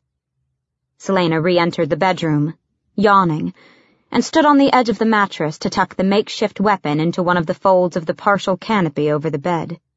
When she'd concealed it, she glanced around the room again. Something about the dimensions seemed a little off. Something with the height of the walls, but she couldn't be sure. Regardless, the canopy provided plenty of hiding places. What else could she take without them noticing? Kaol had probably had the room looked over before they arrived. She listened at the bedroom door for any signs of activity. When she was certain no one was in her chambers, she entered the foyer and strode through it to the gaming room. She beheld the billiard cues along the far wall and the heavy-colored balls stacked on the green felt table, and grinned. Kaol wasn't nearly as smart as he thought he was. Ultimately, she left the billiards equipment, if only because it would arouse suspicion if it all disappeared. But it would be easy enough to get a stick if she needed to escape, or to use the dense balls to knock the guards unconscious. Exhausted, she returned to her bedroom and finally hoisted herself onto the enormous bed. The mattress was so soft that she sank down a few inches, and it was wide enough for 3 people to sleep without noticing each other. Curling on her side, Selena's eyes grew heavier and heavier.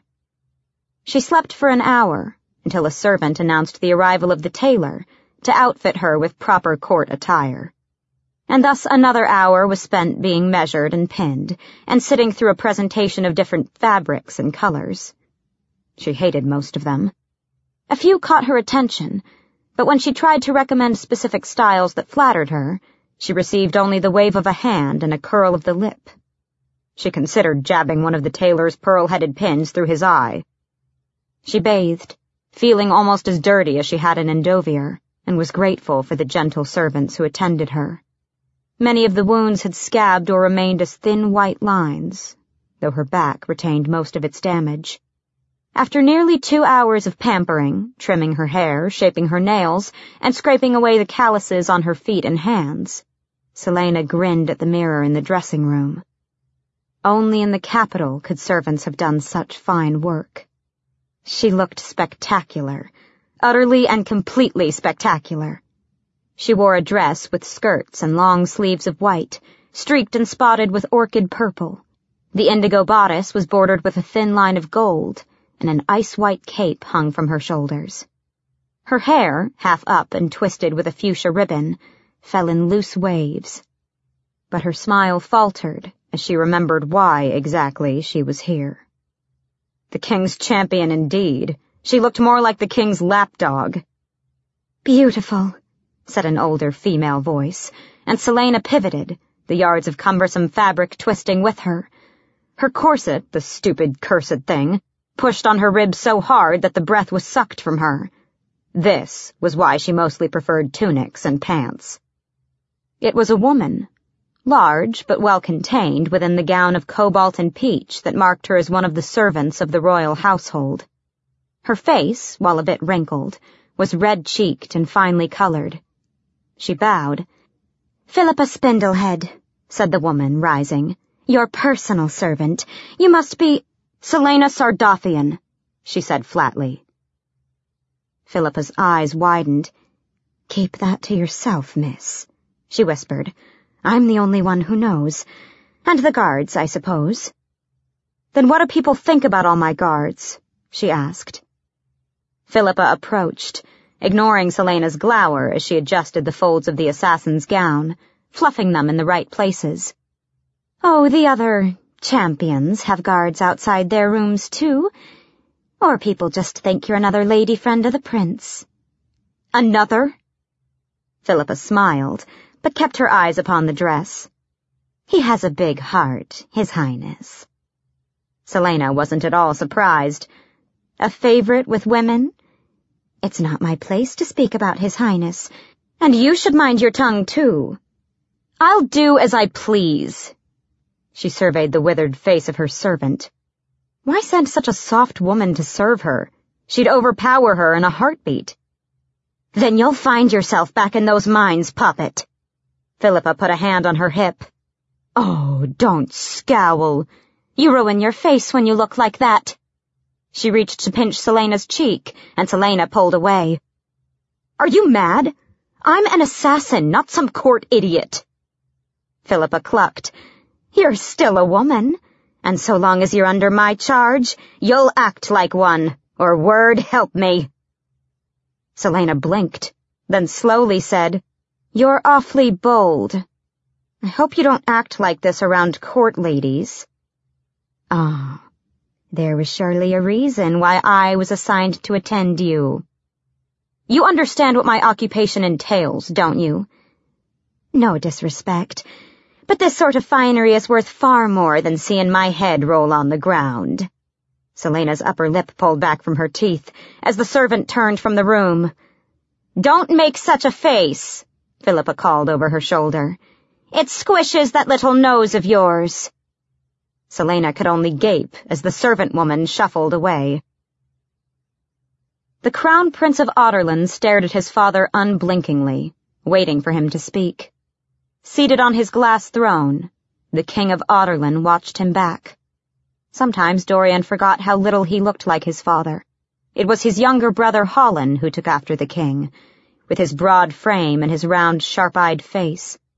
But Dorian, tall, toned, and elegant, bore no resemblance to him. And then there was the matter of Dorian's sapphire eyes. Not even his mother had his eyes. No one knew where they came from. "She has arrived?" his father asked. His voice was hard, edged with the clash of shields and the scream of arrows. As far as greetings went, that was probably the kindest one he'd get. "She shouldn't pose any threat or problem while she's here," Dorian said as calmly as he could. Picking Sardothian had been a gamble, a bet against his father's tolerance. He was about to see if it was worth it. "You think like every fool she's murdered." Dorian straightened as the king continued. "She owes allegiance to none but herself, and won't balk at putting a knife through your heart. Which is why she'll be fully capable of winning this competition of yours." His father said nothing, and Dorian went on, his heart racing. "Come to think of it, the whole competition might be unnecessary." "You say that because you're afraid of losing good coin." If only his father knew that he hadn't just ventured to find a champion to win gold, but also to get out, to get away from him, for as long as he could manage.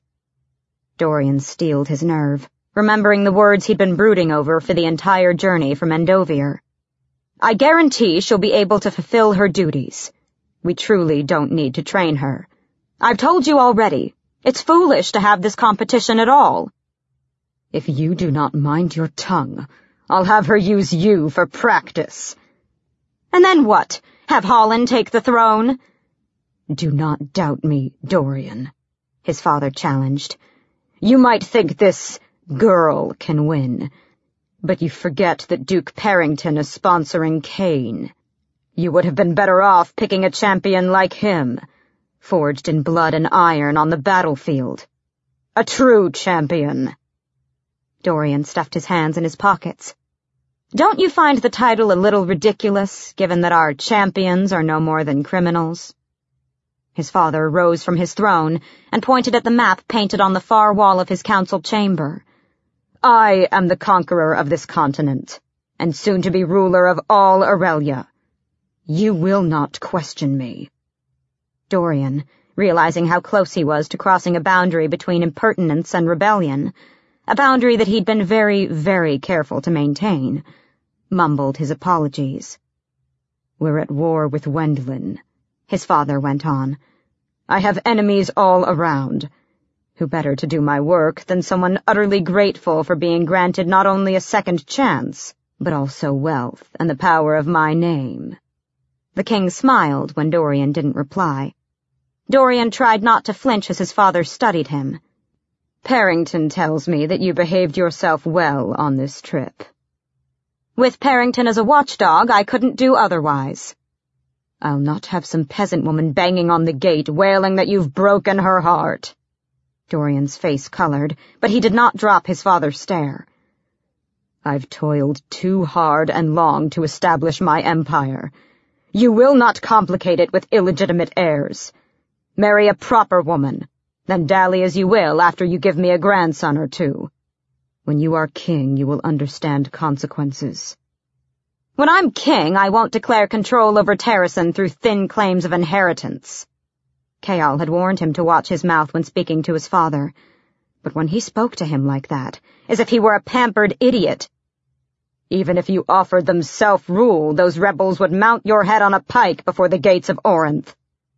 "Perhaps alongside all my illegitimate heirs, if I'm so fortunate." The king gave him a poisonous smile. "My silver-tongued son." They watched each other in silence before Dorian spoke again.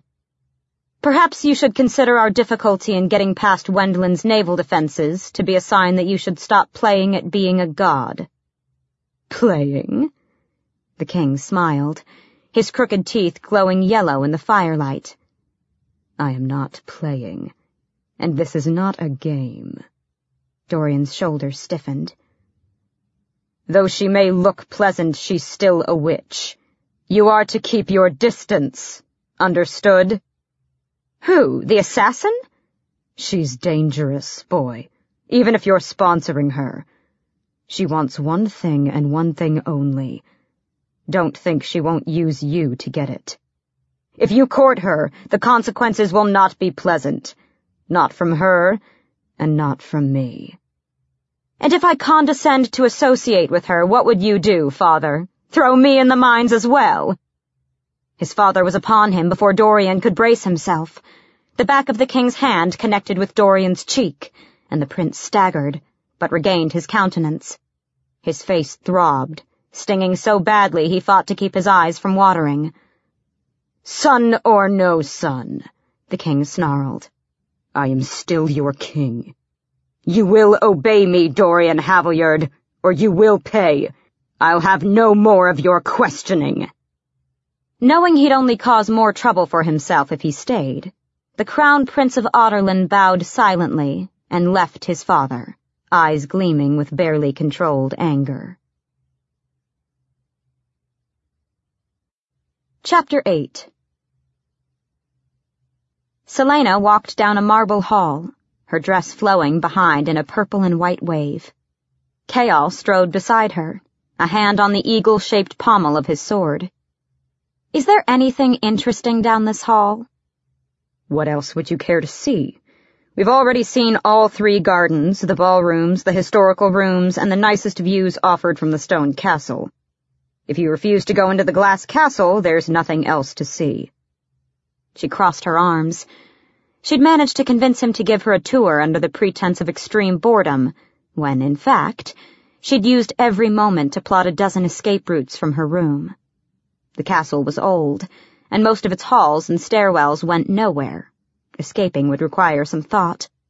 But with the competition beginning tomorrow, what else did she have to do? And what better way to prepare for a potential disaster? "I don't understand why you refuse to enter the glass edition," he went on. "There's no difference between the interiors. You wouldn't even know that you were inside it unless someone told you or you looked out the window." "Only an idiot would walk in a house made of glass." "It's as sturdy as steel and stone." "Yes, until someone just a bit too heavy enters and it comes crashing down." "That's impossible." The thought of standing on floors of glass made her queasy. "Is there no menagerie or library that we could see?" They passed by a set of closed doors. The sounds of lilting speech reached them, along with the gentle strumming of a harp. "What's in there?" "The Queen's court." He grabbed her arm and pulled her down the hall. "Queen Georgina?" Didn't he have any idea what information he was giving away? Perhaps he honestly thought she wasn't a threat. She hid her scowl. "Yes, Queen Georgina Havilyard." "Is the young prince at home?" "Holland. He's at school." "And is he as handsome as his older brother?" Selena smirked as Chaol tensed. It was well known that the 10-year-old prince was rotten and spoiled, inside and out, and she remembered the scandal that had erupted a few months before her capture. Holland Havilyard, upon finding his porridge burnt, had beaten one of his servants so badly that there was no possibility of it being concealed. The woman's family had been paid off, and the young prince shipped to school in the mountains. Of course, everyone knew. Queen Georgina had refused to hold court for a month. "Holland will grow into his lineage," Chaol grumbled. There was a bounce to her step as Selena walked on, the court fading away behind them. They were silent for a few minutes before an explosion sounded nearby, then another. "What is that awful noise?" Selena said. The captain led her through a set of glass doors, and he pointed up as they entered into a garden. "The clock tower," he said. his bronze eyes shining with amusement as the clock finished its war cry. She'd never heard bells like that. From the garden sprouted a tower made of inky black stone. 2 gargoyles, wings spread for flight, perched on each of the 4 clock faces, soundlessly roaring at those beneath. "What a horrible thing," she whispered. The numbers were like war paint on the white face of the clock, the hands like swords as they slashed across the pearly surface. "As a child, I wouldn't go near it," Kayal admitted. "You'd see something like this before the gates of Word, not in the garden. How old is it?" "The king had it built around Dorian's birth." "The king?" Kayal nodded. "Why would he build such a wretched thing?" "Come on," he said, turning as he ignored her question. "Let's go." Selena examined the clock for a second more. The thick clawed finger of a gargoyle pointed at her. She could have sworn that its jaws had widened. As she made to follow Kayal, she noticed a tile on the paved path. "What's this?" He stopped. "What's what?" She pointed at the mark engraved on the slate. It was a circle with a vertical line through the middle that extended beyond the circumference. Both ends of the line were hooked, one directing downward, the other up. "What is this mark on the path here?" He walked around until he stood beside her. "I have no idea." Selena examined the gargoyle again. "He's pointing at it. What does the symbol mean?" "It means you're wasting my time," he said. "It's probably some sort of decorative sundial." "Are there other marks?" "If you looked, I'm sure you'd find them." She allowed herself to be dragged from the garden, away from the shadow of the clock tower and into the marble halls of the castle. Try as she might, and walk as far as they did, she couldn't shake the feeling that those bulging eyes were still upon her. They continued past the kitchen quarters, which were a mess of shouting clouds of flour and surging fires. Once beyond, they entered a long hallway, empty and silent, save for their footsteps. Selena suddenly halted. "What?" she breathed. "Is that?" She pointed at the 20-foot oak doors, her eyes widening at the dragons that grew out of either side of the stone wall. 4-legged dragons, not vicious bipedal wyverns like those on the royal seal. "The library." The 2 words were like a shot of lightning. She looked at the claw-shaped iron handles. May we go in?" The captain of the guard opened the doors reluctantly, the strong muscles of his back shifting as he pushed hard against the worn oak. Compared to the sunlit hallway, the interior that stretched beyond them seemed formidably dark. But as she stepped inside, candelabras came into view, along with black and white marble floors, large mahogany tables with red velvet chairs, a slumbering fire, mezzanines, bridges, ladders, railings, and then books. Books and books and books. She'd entered a city made entirely of leather and paper. Selena put a hand against her heart. Escape routes be damned. "I've never seen... How many volumes are there?" Kayal shrugged. "The last time anyone bothered to count, it was 1 million, but that was 200 years ago. I'd say maybe more than that, especially given the legends that a second library lies deep beneath, in catacombs and tunnels." "Over 1 million? 1 million books?" Her heart leapt and danced, and she cracked a smile. "I'd die before I even got through half of that." "You like to read?" She raised an eyebrow. "Don't you?" Not waiting for an answer, she moved farther into the library, the train of her gown sweeping across the floor. She neared a shelf and looked at the titles. She recognized none of them. Grinning, she whirled and moved through the main floor, running a hand across the dusty books. "I didn't know assassins liked to read," Kayal called. If she were to die now, it would be in complete bliss. "You said you were from Terrasen. Did you ever visit the Great Library of Orinth? They say it's twice the size of this, and that it used to hold all the knowledge of the world." She turned from the stack she was currently studying. "Yes," she admitted. "When I was very young, though they wouldn't let me explore. The master scholars were too afraid I'd ruin some valuable manuscript. She hadn't returned to the great library since, and wondered how many of those invaluable works had been ordered destroyed by the King of Audurlin when he outlawed magic. From the way Kayal said "used to" with a tinge of sadness, she assumed much had been lost, though part of her savored the hope that those master scholars had smuggled many of the priceless books to safety, that when the royal family had been slaughtered and the King of Audurlin invaded, those stuffy old men had had the good sense to start hiding 2,000 years' worth of ideas and learning. A dead, empty space opened inside her. Needing to change the subject, she asked, "Why are none of your folk here?"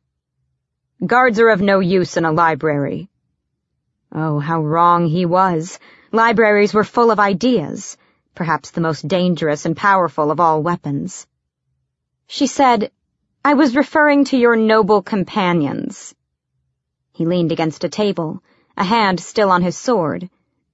At least one of them remembered that they were alone together in the library. "Reading is a bit out of fashion, I'm afraid." "Yes, well, more for me to read then." "Read? These belong to the king." "It's a library, isn't it?" "It's the king's property, and you aren't of noble blood. You need permission from either him or the prince." "I highly doubt either would notice the loss of a few books." Kayal sighed. "It's late. I'm hungry." "So?" she said. He growled and practically dragged her from the library. After a solitary supper, over which she contemplated all of her planned escape routes and how she might make more weapons for herself, Selena paced through her rooms. Where were the other competitors being kept? Did they have access to books if they wanted? Selena slumped into a chair. She was tired, but the sun had barely set. Instead of reading, she could perhaps use the pianoforte, but, well, it had been a while, and she wasn't sure she could endure the sound of her own stumbling, clumsy playing. She traced a finger over a splotch of fuchsia silk on her dress. All those books, with no one to read them. An idea flashed, and she jumped to her feet, only to sit at the desk and grab a piece of parchment. If Captain Westfall insisted on protocol, then she'd give it to him in abundance. She dipped the glass pen in a pot of ink and held it over the paper. How odd it felt to hold a pen. She traced the letters in the air. It was impossible that she'd forgotten how to write.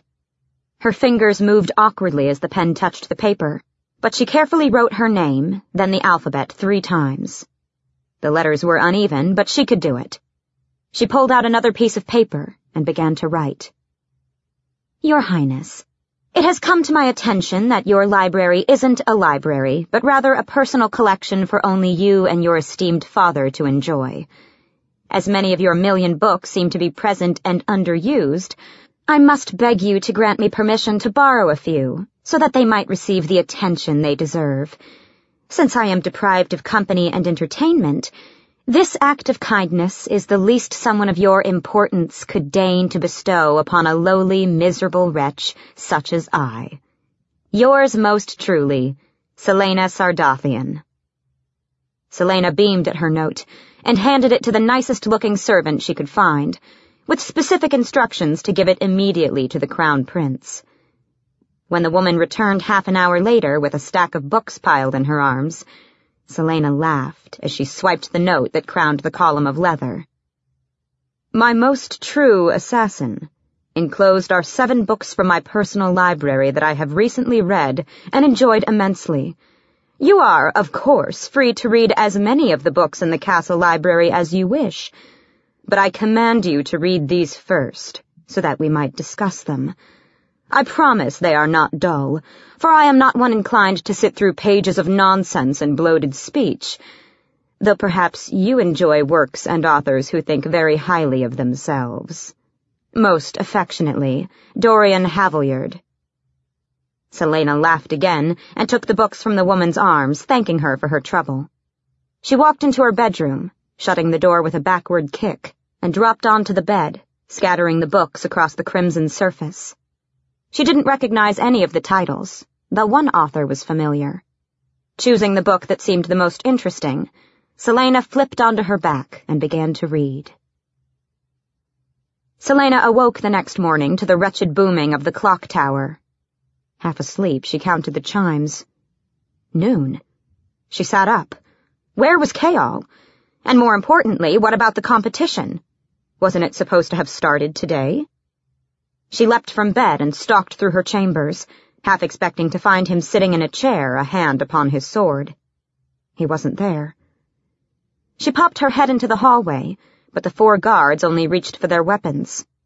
She paced onto the balcony, the crossbows of 5 guards beneath clicking into position, and put her hands on her hips as she surveyed the autumn day. The trees in the garden were gold and brown, half of the leaves already dead on the earth. Yet the day was so warm it could have passed for summer.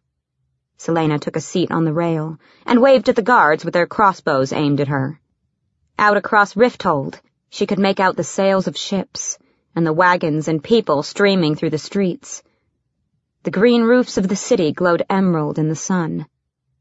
She looked again at the 5 guards beneath the balcony. They stared right back at her, and when they slowly lowered their crossbows, she grinned. She could knock them senseless with a few heavy books. A sound flitted through the garden, and some of the guards glanced toward the source. 3 women appeared from around a nearby hedge clustered in conversation. Most of the talk Selena had overheard yesterday was immensely dull, and she didn't expect much as the women neared. They wore fine dresses, though the one in the middle, the raven-haired one, wore the finest. The red skirts were the size of a tent, and her bodice was so tightly bound that Selena wondered if her waist were any more than 16 inches. The other women were blondes dressed in pale blue, their matching gowns suggesting their rank as ladies-in-waiting. Selena backed away from the ledge as they stopped at the nearby fountain. From her place at the back of the balcony, Selena could still see as the woman in red brushed a hand down the front of her skirts. "I should have worn my white dress," she said loudly enough for everyone in Rifthold to hear. "Dorian likes white." She adjusted a pleat in her skirt, "But I'll wager that everyone's wearing white." "Shall we go change, my lady?" asked one of the blondes. "No," snapped the woman. "This dress is fine, old and shabby as it is." "But," said the other blonde, then stopped as her mistress's head whipped around. Selena approached the rail again and peered over. The dress hardly looked old. "It won't take long for Dorian to ask me for a private audience."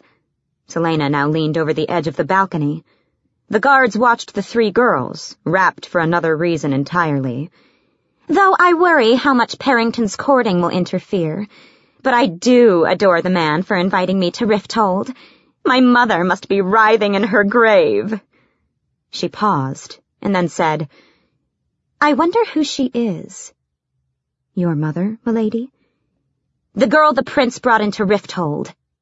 I heard he traveled all over Aurelia to find her, and that she rode into the city on the captain of the guard's horse. I've heard nothing else about her, not even her name." The 2 women lagged behind their mistress and exchanged exasperated looks that informed the assassin this conversation had been held many times before. "I don't need to worry," the woman mused. "The prince's harlot won't be well received." "His what?" The ladies-in-waiting stopped beneath the balcony, batting their eyelashes at the guards. "I need my pipe," the woman murmured, rubbing her temples. "I feel a headache coming on." Selena's brows rose. "Regardless," the woman continued, striding away, "I shall have to watch my back. I might even have to—" Crash! The woman screamed. The guards whirled with their crossbows pointed, and Selena looked skyward as she retreated from the rail and into the shadows of the balcony doorway. The flower pot had missed. This time. The woman cursed so colorfully that Selena clamped a hand over her mouth to keep from laughing. The servants cooed, wiping mud from the woman's skirts and suede shoes. "Be quiet," the woman hissed. The guards, wisely, didn't let their amusement show. "Be quiet and let's go." The woman hurried off as the prince's harlot strode into her chambers and called for her servants to dress her in the finest gown they could find. Chapter 9. Selena stood before the rosewood mirror, smiling. She ran a hand down her gown. Seafoam white lace bloomed from the sweeping neckline, washing upon her breast from the powder-green ocean of silk that made up the dress. A red sash covered the waist, forming an inverted peak that separated the bodice from the explosion of skirts beneath. Patterns of clear green beads were embroidered in whorls and vines across the whole of it, and bone-colored stitching stretched along the ribs. Tucked inside her bodice was the smallest makeshift hairpin dagger, though it poked mercilessly at her chest. She lifted her hands to touch her curled and pinned hair. She didn't know what she planned to do now that she was dressed, especially if she'd probably have to change before the competition started, but... Skirts rustled from the doorway, and Selena raised her eyes in the reflection to see Philippa enter behind her. The assassin tried not to preen, and failed miserably. "It's such a pity you are who you are," Philippa said, turning Selena to face her. "I wouldn't be surprised if you managed to ensnare some lord into marriage. Maybe even His Highness, if you were charming enough." She adjusted the green folds of Selena's dress before kneeling down to brush the assassin's ruby-colored slippers. "Well, it seems rumor has already suggested that. I overheard a girl saying that the Crown Prince brought me here to woo me. I thought the entire court knew about this stupid competition." Philippa rose. "Whatever the rumors are, it'll all be forgotten in a week. Just you wait. Let him find a new woman he likes, and you'll vanish from the whisperings of the court." Selena straightened as Philippa fixed a stray curl. "Oh, it's not meant as an offense, Poppet. Beautiful ladies are always associated with the Crown Prince. You should be flattered that you're attractive enough to be considered his lover." "I'd rather not be seen that way at all." "Better than as an assassin, I'd wager." She looked at Philippa and then laughed. Philippa shook her head. "Your face is much more pretty when you smile. Girlish, even. Far better than that frown you always have." "Yes," Selena admitted, "you might be right." She made to sit down upon the mauve ottoman. "Ah," Philippa said. And Selena froze, standing upright. "You'll wrinkle the fabric." "But my feet hurt in these shoes." She frowned pitifully. "You can't intend for me to stand all day, even through my meals?" "Only until someone tells me how lovely you look." "No one knows you're my servant." "Oh, they know I've been assigned to the lover the prince brought to Rifthold." Selena chewed on her lip. Was it a good thing that no one knew who she truly was? What would her competition think? Perhaps a tunic and pants would have been better. Selena reached to move a curl that itched her cheek, and Philippa batted her hand away. "You'll ruin your hair." The doors to her apartment slammed open, followed by an already familiar snarling and stomping about. She watched in the mirror as Kaol appeared in the doorway, panting. Philippa curtsied. "You," he began, then stopped as Selena faced him. His brows lowered as he traveled along her body. His head cocked, and he opened his mouth as if to say something, but only shook his head and scowled. "Upstairs, now." She curtsied, looking up at him beneath lowered lashes. "Where, pray tell, are we going?" "Oh, don't simper at me." He grabbed her by the arm, guiding her out of the room. "Captain Westfall!" Philippa scolded. "She'll trip on her dress. At least let her hold her skirts." She actually did trip on her dress, and her shoes cut into her heels quite terribly, but he would hear none of her objections as he dragged her into the hall. She smiled at the guards outside her door, and her smile burst into a grin at their exchanged approving glances. The captain's grip tightened until it hurt. "Hurry," he said. "We can't be late." "Perhaps if you'd given me ample warning, I'd have dressed earlier and you wouldn't have to drag me." It was hard to breathe with the corset crushing her ribs. As they hurried up a long staircase, she raised a hand to her hair to ensure that it hadn't fallen out. "My mind was elsewhere. You were fortunate to be dressed, though I wish you'd worn something less frilly to see the king." "The king?" She was thankful that she hadn't yet eaten. "Yes, the king. Did you think you wouldn't see him? The Crown Prince told you the competition was to start today. This meeting will mark the official beginning. The real work begins tomorrow." Her arms became heavy, and she forgot all about her aching feet and crushed ribs. In the garden, the queer, off-kilter clock tower began chiming the hour. They reached the top of the staircase and rushed down a long hallway. She couldn't breathe.